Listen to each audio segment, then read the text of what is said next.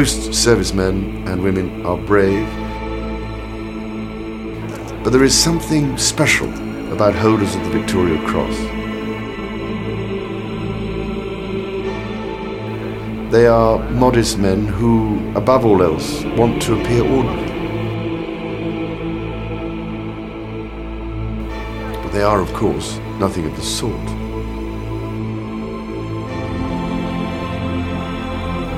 Many things have changed the face of warfare, but the nature of human bravery and raw courage remains as impressive now as it ever was.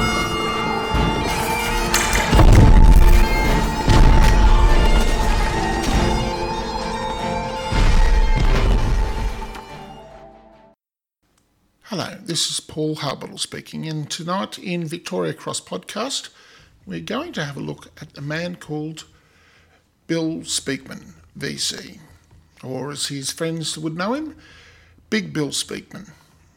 Right, well, look, let's get stuck straight into it, shall we? And as I've just stated a minute ago, he fought in the Korean War, along with a lot of other conflicts later in life, but we shall drill down on what he did here in the Korean War. So here we go. The origins of the Korean War can be traced back to the end of the Second World War, when the Allies were entrusted with the control of the Korean Peninsula following 35 years of Japanese occupation. The United States and the Soviet Union accepted mutual responsibility for the country, with the Soviets taking control of the country to the north of the 38th parallel and the Americans taking the south. Over the next few years, the Soviet Union fostered a communist government under Kim Il-sung, and the US-supported government was a provisional government in the south, headed by Syngman Rhee. By 1950, tensions between the two zones had risen to such a point that two increasingly hostile armies had been built up along the 38th parallel. In the pre-dawn hours of the 25th of June, 1950, the Korean People's Army, or KPA, launched a massive offensive across the 38th parallel into South Korea, armed with Soviet equipment and the highly effective T-34-85 tanks and the IS tanks, driving the unprepared and under-resourced South Korean military forces back out of their defensive positions south. The North Koreans seized the capital city of South Korea, which was Seoul. They captured it from a poorly led force that was pushed to retreat and pressed them until that retreat had become a rout. General Douglas MacArthur, who had been overseeing the post-World War II occupation of Japan, commanded the US forces that were placed there by President Truman to stop the North's drive to the south, and began to hold off the North Koreans at the southern city of Busan, which was located at the southernmost tip of Korea and defended by a large river. Although Korea was not strategically essential to the United States, the political environment at this stage of the Cold War was such that policymakers didn't want to appear to be soft on communism. It sounds familiar, doesn't it? Nominally, the US intervened as a part of a police action run by the UN, United Nations, International Peacekeeping Force. Now, in actuality, the UN was simply being manipulated by the US and NATO for anti-communist interests. With the North Korean invasion halted, the US 10 Corps, led by Major General Edward Armand, had the task of planning an amphibious landing in the rear of the NKPA. General MacArthur wanted to relieve pressure from Lieutenant General Walker's 8th Army, elements of ROKA, and UN troops at Busan. The generals selected Incheon, a Yellow Sea port of 41 kilometres west of Seoul, so just slightly west and on a peninsula that was sticking out just below Seoul. The vital roads and railway hubs that linked the NKPA's troops in the south with their supply lines in the north. MacArthur's strategy was for a surprise landing in Incheon. Now, they fought under the codename Operation Chromite. No, that's not the stuff you spread on your toast. To flank the communists and threaten to cut off their armies, even as an 8th Army led out a breakout from the Pusan perimeter, and they pushed north at the same time. Having made this landing successfully, MacArthur crushed the North Korean army in a pincer movement and recaptured Seoul. Instead of being satisfied with his rapid reconquest of South Korea, MacArthur crossed the 38th parallel and pursued the North Korean army all the way to the northernmost provinces of North Korea. Afraid that the US was interested in taking North Korea as a base for operations against Manchuria, the People's Republic of China secretly sent an army across the Yalu River. Now, this Chinese army attacked the US, UN and ROK forces, and only after an appointment of Lieutenant General Matthew Ridgway as the commander of the ground forces did American morale improve, and the initiative began to swing against the Chinese communists. Although President Truman had hoped to end the war quickly and pressed MacArthur to be more tactful, the brilliant strategist went against presidential orders and continued sprouting incendiary lines about his hopes to reunify Korea. After gaining the support of Joint Chiefs of Staff, Truman relieved MacArthur of command. After gaining support from the Joint Chiefs of Staff, Truman relieved MacArthur of command. The move was extremely unpopular in America. MacArthur was perceived as a war hero. Only the support of the Joint Chiefs of Staff saved Truman from impeachment after the firing. He was just a larger-than-life kind of guy. Like, he had that corncob pipe in and sunglasses, and, you know, he got a very cool kind of figure. And wherever he went, he left an indelible memory. After gaining support from the Joint Chiefs of Staff, Truman relieved MacArthur of command. Ridgway took MacArthur's command and held off the communists with strong fortifications and entrenchments just north of the 38th parallel, sending occasional offensives against the Iron Triangle, the communist staging area for attacks in North Korea. Peace negotiations dragged on at Kaesong, then moved and continued to drag through 1951 to 1952. Now, the US's response was strategic bombing in North Korea, and after a little bit of looking around, I found as they were continuing this and the negotiations kept going, they literally bombed everything that was standing. It was like 85% of all buildings in North Korea had been utterly destroyed. Like the whole countryside had been flattened. Now, they did this to try and use intimidation tactics against the communists when they were negotiating the peace treaty, but the communists would not budge, particularly on the issue of POW, prisoner of war repatriation. Neither side wanted to appear weak, and so the talks went on and on and on, occasionally breaking down for months. Only after Eisenhower, who was himself a war hero and was unafraid of Republican criticism, since he himself was also a Republican, became president, could the US make substantial concessions to the communists. In 1953, a peace treaty had been signed that technically ended the North Korean War, that had ended hostilities in the Korean War, returning to Korea to a divided status, essentially the same as it had been before the war. Neither the war nor its outcome did much to lessen the era of the Cold War tension. In short, an awful lot of people died, and everything went back to status quo. Now, Bill Speakman. Bill had always felt honoured by his VC when he'd been given it, and never treated it as a burden, despite him becoming public property for the rest of his life. Surrounded by myth and controversy, he, by his nature, a proud but reserved man, one could say a gentle giant, but he never professed to be more than just a simple soldier, and he considered that he'd only done what he was trained to do.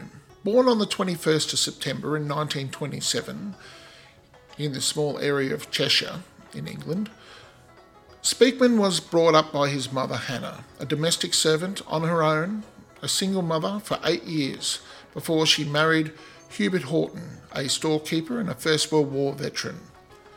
From an early age, Speakman learnt responsibility, self-reliance and a concern for others, values which were reinforced by his enthusiasm for the Scouts, in which, during the Second World War, he ran messages for the civil defence organisations, made cups of teas for those who had been bombed out of their houses, and so forth. Eager to get away from home, he joined the army underage as the Second World War was ending, being posted throughout the UK and Europe. As a rank-and-file professional soldier, volunteering for active service to escape the boredom of peacetime soldiering with the Black Watch in Germany, Speakman arrived as a rank-and-file professional soldier. Volunteering for active service to escape the boredom of peacetime soldiering with the Black Watch in Germany, Speakman arrived in Korea in 1951 as one of the many individual reinforcements that had been posted to the King's Own Southern Borderers, or the KOSB, where he became a signaller and a runner for B Company in their headquarters under the command of Major Philip Harrison. So there was Bill, and he was with the KOSB, and hopefully you have listened to the previous episode's primer for today, which covered the Mariang San battle, which would place our hero, Bill Speakman, on top of Hill 217. But if you haven't, I'll just do a quick overview for you. So here we go. Mariang San. On the 8th of July 1951, armistice talks had opened between the belligerents in the Korean War. However, they broke down in August. Both sides wanted a demarcation line favourable to themselves, of course, to combat communist intransigence. On the 8th of September, the United Nations crossed the Imjin River to cut off the enemy salient formed by the course of the river. In early October, under the operation name of Commando, they pushed deep into the salient and captured Kawang San, and to its north a long climbing staircase ridgeline called Mariang San, and a supporting hill to the south of it called Hill 217. Now, as I said in the primer, just to whet your appetite, the Australian Army was also involved in taking of it, in particular 3RAR, and essentially it was just a long staircase spurway which had been reinforced by about 1,200 men, and essentially about 360 Australians from 3RAR battalion, assaulted from right to left, ascending up the spur line. Now, they didn't do it on their own. They were supported by Centurion tanks and troops to the south in the valley, who essentially were there to create a lot of noise, a lot of smoke. The Centurions were giving supporting fire with cannon, and essentially the Chinese were dug in deep, and they were all watching to the south below them, watching these tanks rolling around. And then out of the gloom, assaulted Australian troops running across them, and they were like straight into them, and it was hand-to-hand fighting before the Chinese even realised that the Australians were there. So there was, the bayonets were fixed, and they just came running in screaming. And of course, the next dugouts further up the hill didn't hear it because of all the noise that was going from below in the valley.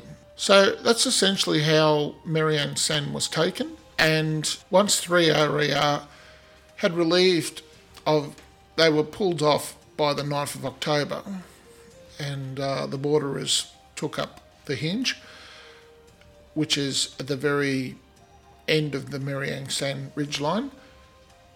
3RAR and the borderers worked together and they captured Hill 217.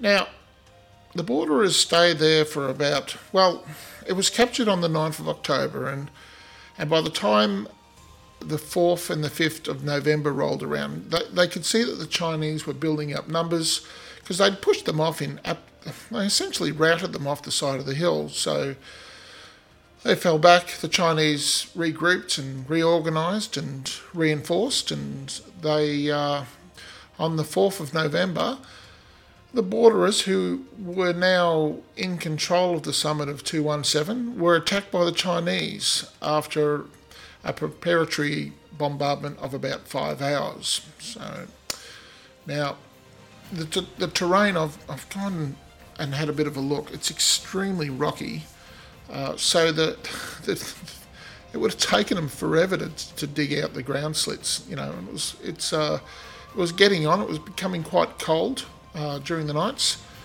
and it was probably a fairly miserable place to exist at that stage of the game, particularly for about 3 weeks sort of thing. On the 4th, the Chinese assaulted with about 2 battalions, and they were able to get fairly close up. It was during one of the many large-scale counterattacks by the Chinese during this to and fro phase that Private Speakman.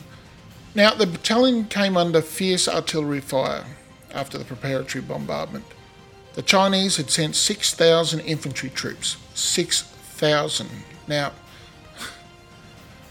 the poor old borderers had about 400 people sitting up on top of the hill of 217. So, yeah, it was going to be a tough fight. Advancing in waves, the Chinese were on B Company. At dusk, the company's position looked absolutely hopeless. But Bill, who looked around and saw what was happening, was sitting there at headquarters, and he'd been priming grenades and he'd been getting them ready for use. And essentially he looked around and he saw that, the Chinese are on the wire. Literally, they're on the perimeter of the defensive position. And he grabbed a couple of guys, about 3 or 4 other guys sort of thing, and he's, without being ordered to do so, he said, "Come on, let's go." And they all bundled up as many grenades as they possibly can, and filling his pouches and all the available pouches that he could fill with hand grenades, he rose to his feet and he charged off down the side of the hill. Standing in the dark, he stood there, pelting the attackers, who were, we're talking battalion strength here. He's standing there and he's throwing grenades into the middle of them. Now, as I said before, it was very, very cold. It was November in Korea, and even though the snow wasn't on, the ground had hardened considerably. And what was happening was the grenades were hitting the ground, and like cricket balls, they were bouncing back up. And rather than the grenade just sitting on the ground with, think of a grenade sitting on the ground when it explodes, half of the explosion shoots into the ground, half of the fragments go into the ground. But because it was like a sloped area, the grenades were like coming up like in cricket, you throw a bouncer, I should say, you bowl a bouncer sort of thing at head height. And they were exploding, slightly above, and it was essentially devastating, and it was causing an enormous amount of casualties. And him and the 6 other men who had come along with him, they just stood there and pelted the attackers with grenade after grenade. They'd aim up their rifles, pausing only quickly to refill his pockets. He'd stand there in the dark and he'd throw grenades, and the only thing he had to go by was the muzzle flashes off the rifles of the Chinese. So wherever there was a flash, he'd be hurling these grenades down off the side of the hill sort of thing, and you'd hear a flash and there'd be some screams and everything like that. And it was getting on dark, and the Chinese were just literally swarming up the side of the hill. And there he is with a few other guys, and they're just standing there lobbing these grenades. And this kept going, and he just kept going with this until he expended all the grenades, and all the other guys had used up all of their grenades. And he literally picked up anything he could get his hands on. Now, this is the point of contention here. Like, he'd pick up cutlery, he picked up rocks and threw them, and on occasion he picked up a few beer bottles. Now, as the story gets told, he was dubbed when he got back to England as the beer bottle VC, because this is the colourful part of the story that stuck. Now, he was adamant that the beer was there for cooling down the mortars and the mortar tubes. So I shall leave that as it is, but, why the beer would be up there just to cool down mortar tubes, I'll just leave it at that, shall I? I think part of the problem was the Scots in those days.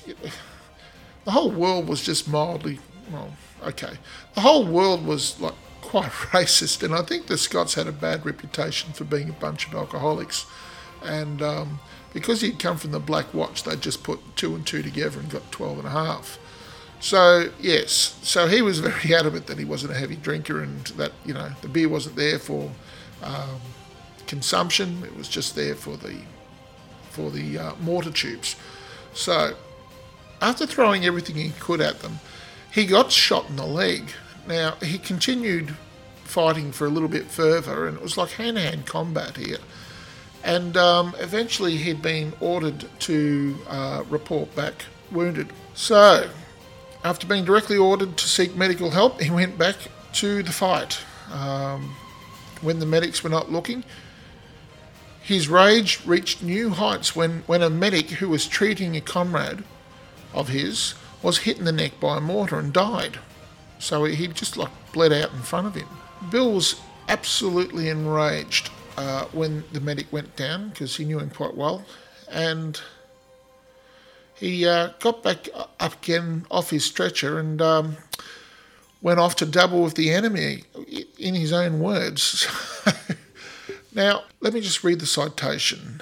Some of the citations, I always try and read them, but some of them are quite matter of fact. I don't know if they're necessarily just, saying the basics sort of thing, but this one is quite descriptive. So here we go. The citation reads, from 00 hours, the 4th of November 1951, the defensive positions held by the 1st Battalion, the King's Own Scottish borderers, were continuously subjected to heavy and accurate enemy shell and mortar fire.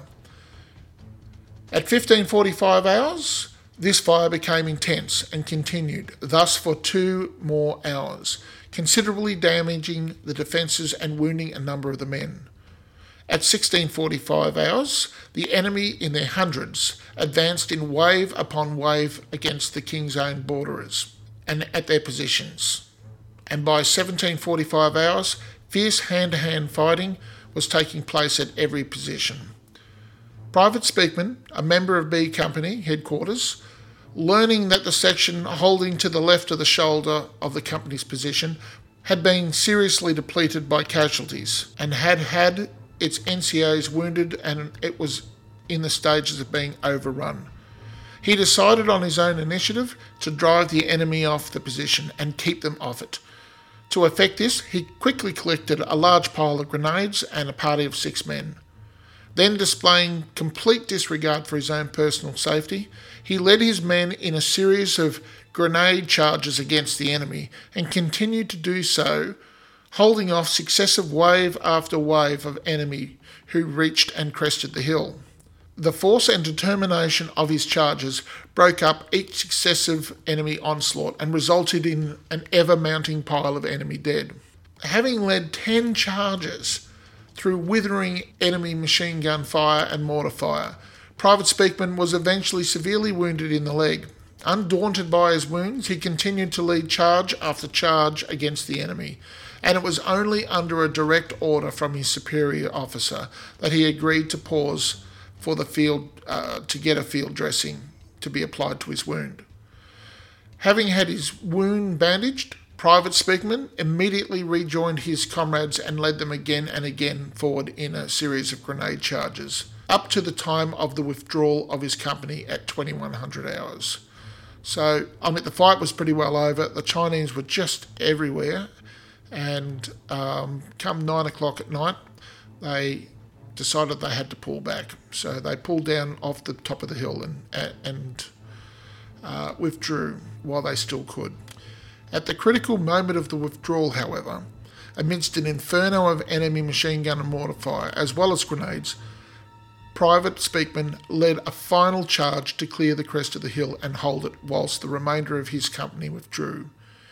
Encouraging his gallant but by now sadly depleted party, he assailed the enemy with showers of grenades, keeping them at bay sufficiently long for his company to effect its withdrawal.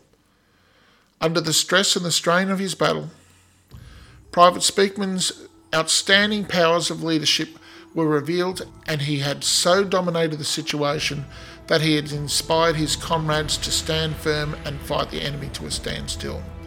His great gallantry and utter contempt for his own personal safety were an inspiration to all of his comrades.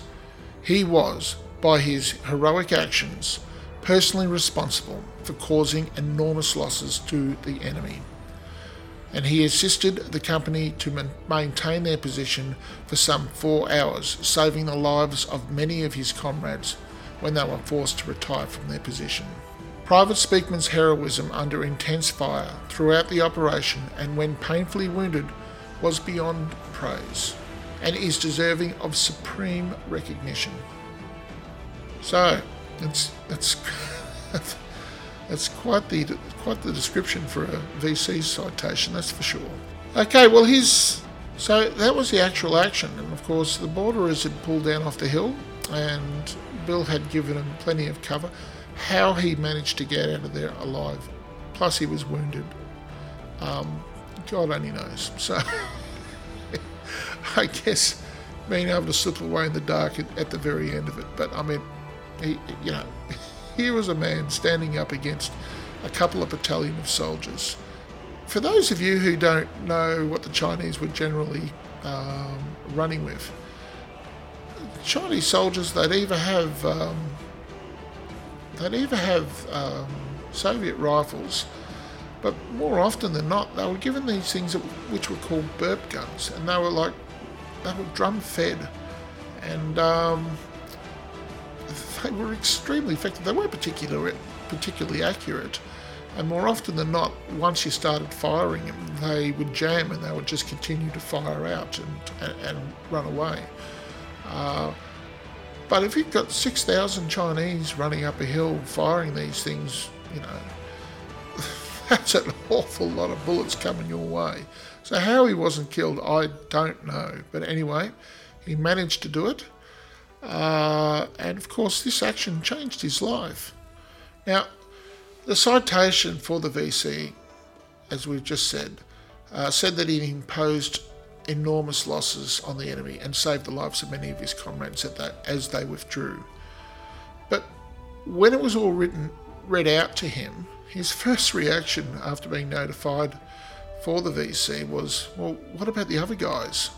That's what Bill was all about. He couldn't see what an extraordinary thing it was, because as far as he was concerned, and I get what he was trying to say, it wasn't just him. He had 6 other guys, and they were standing there in front of the Chinese just as much as what he was. But I think he doesn't realise. I think it's a different thing, though, to follow somebody to do an extraordinary act than to actually come up with the idea yourself and have the initiative to do it yourself. I think there is a bravery in just making the decision to act in your own right and to bring your friends with you. So that's why it had been landed on him, and apparently he was quite conspicuous, whereas his other mates were standing in front of the Chinese, certainly, and they were lobbing grenades, but he was taking some extraordinary risks on these charges, and he was literally running down into the middle of these Chinese, just lobbing grenades left and right, sort of thing. So with may I say, after a while, with a wounded leg. So, yeah, extraordinary stuff.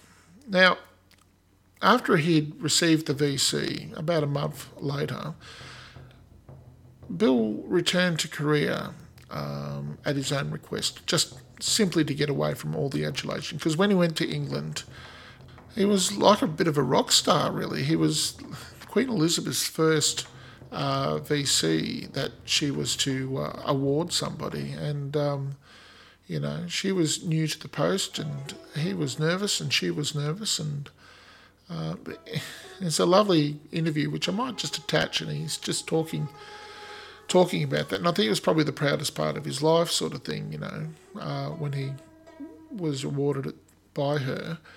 But anyway, look, he demobilised in 1953, the year the Korean War ended. But like a lot of soldiers, once he'd been to war, it changed him a little bit, and he really struggled with civilian life. He just couldn't settle down, and without qualifications or anything like that, or a trade, he decided to volunteer for the army again to fight in the communist insurrection of Malaya. Now, in 1955, he served for a short period with the SAS. He rejoined the King's Own Scottish Borderers when they arrived in Malaya, and he finally rose to the rank of sergeant. Now, he left the army after 22 years, and in 1968, I only mention this, look, I very nearly left this out, sort of thing, but just to show that he is like anybody else. I don't know what his particular motivations were, but in 1968 he was arrested in Edinburgh for stealing £104 from a woman's purse. He received an absolute discharge after paying the stolen sum in full. His decoration probably saved him from going to prison. And yeah, look, it's funny. Life is like that, and I don't know what his circumstances were for doing that. I can only imagine. Yes, as I said, I think he must have been a bit of a lost soul back in civilian life after being in the army, because once again, unable to settle down in civilian life, and he'd been labelled the beer bottle VC, and this title just followed him around in life, and he'd come to absolutely loathe it. He tried various different jobs. He eventually sold his medals to try and raise money for his family, and was married and divorced 3 times.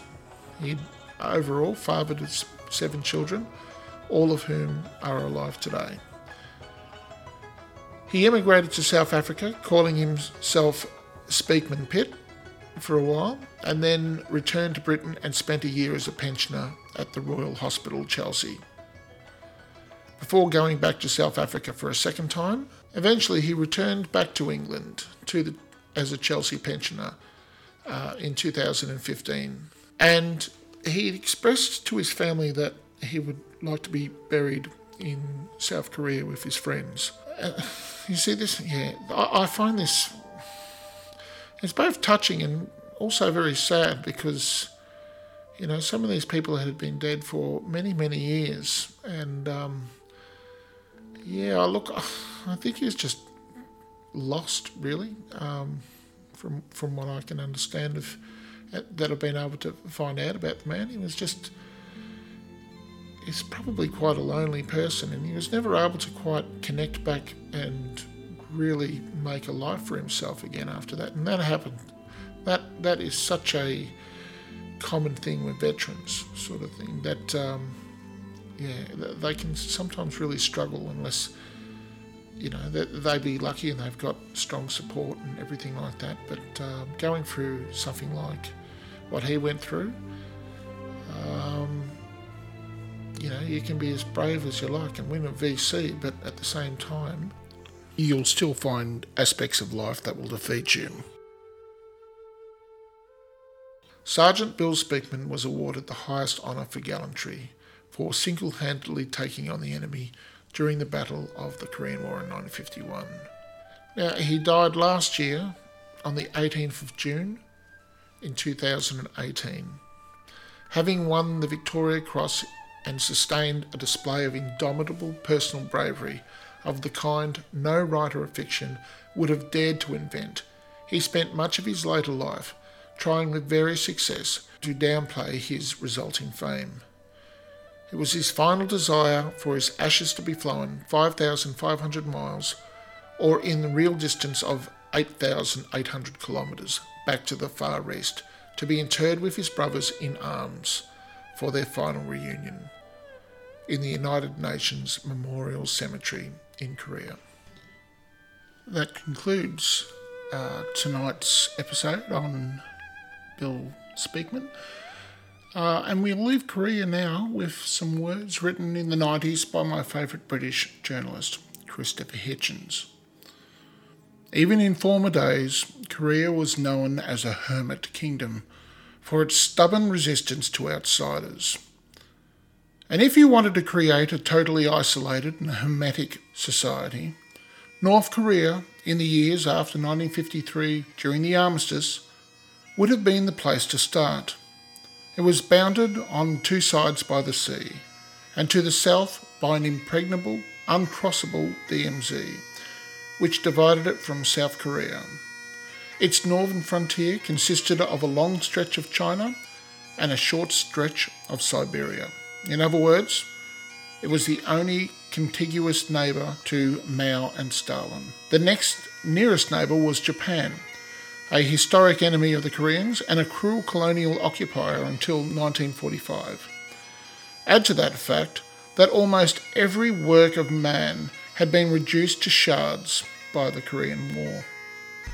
Air Force General Curtis LeMay later boasted that "We burned down every town in North Korea," and that he grounded his bombers only when there was no more targets to hit anywhere in the north of the 38th parallel. Pyongyang was an ashen moonscape. It was year zero. Kim Il-sung could create a laboratory to control conditions where he alone could engineer the human soul.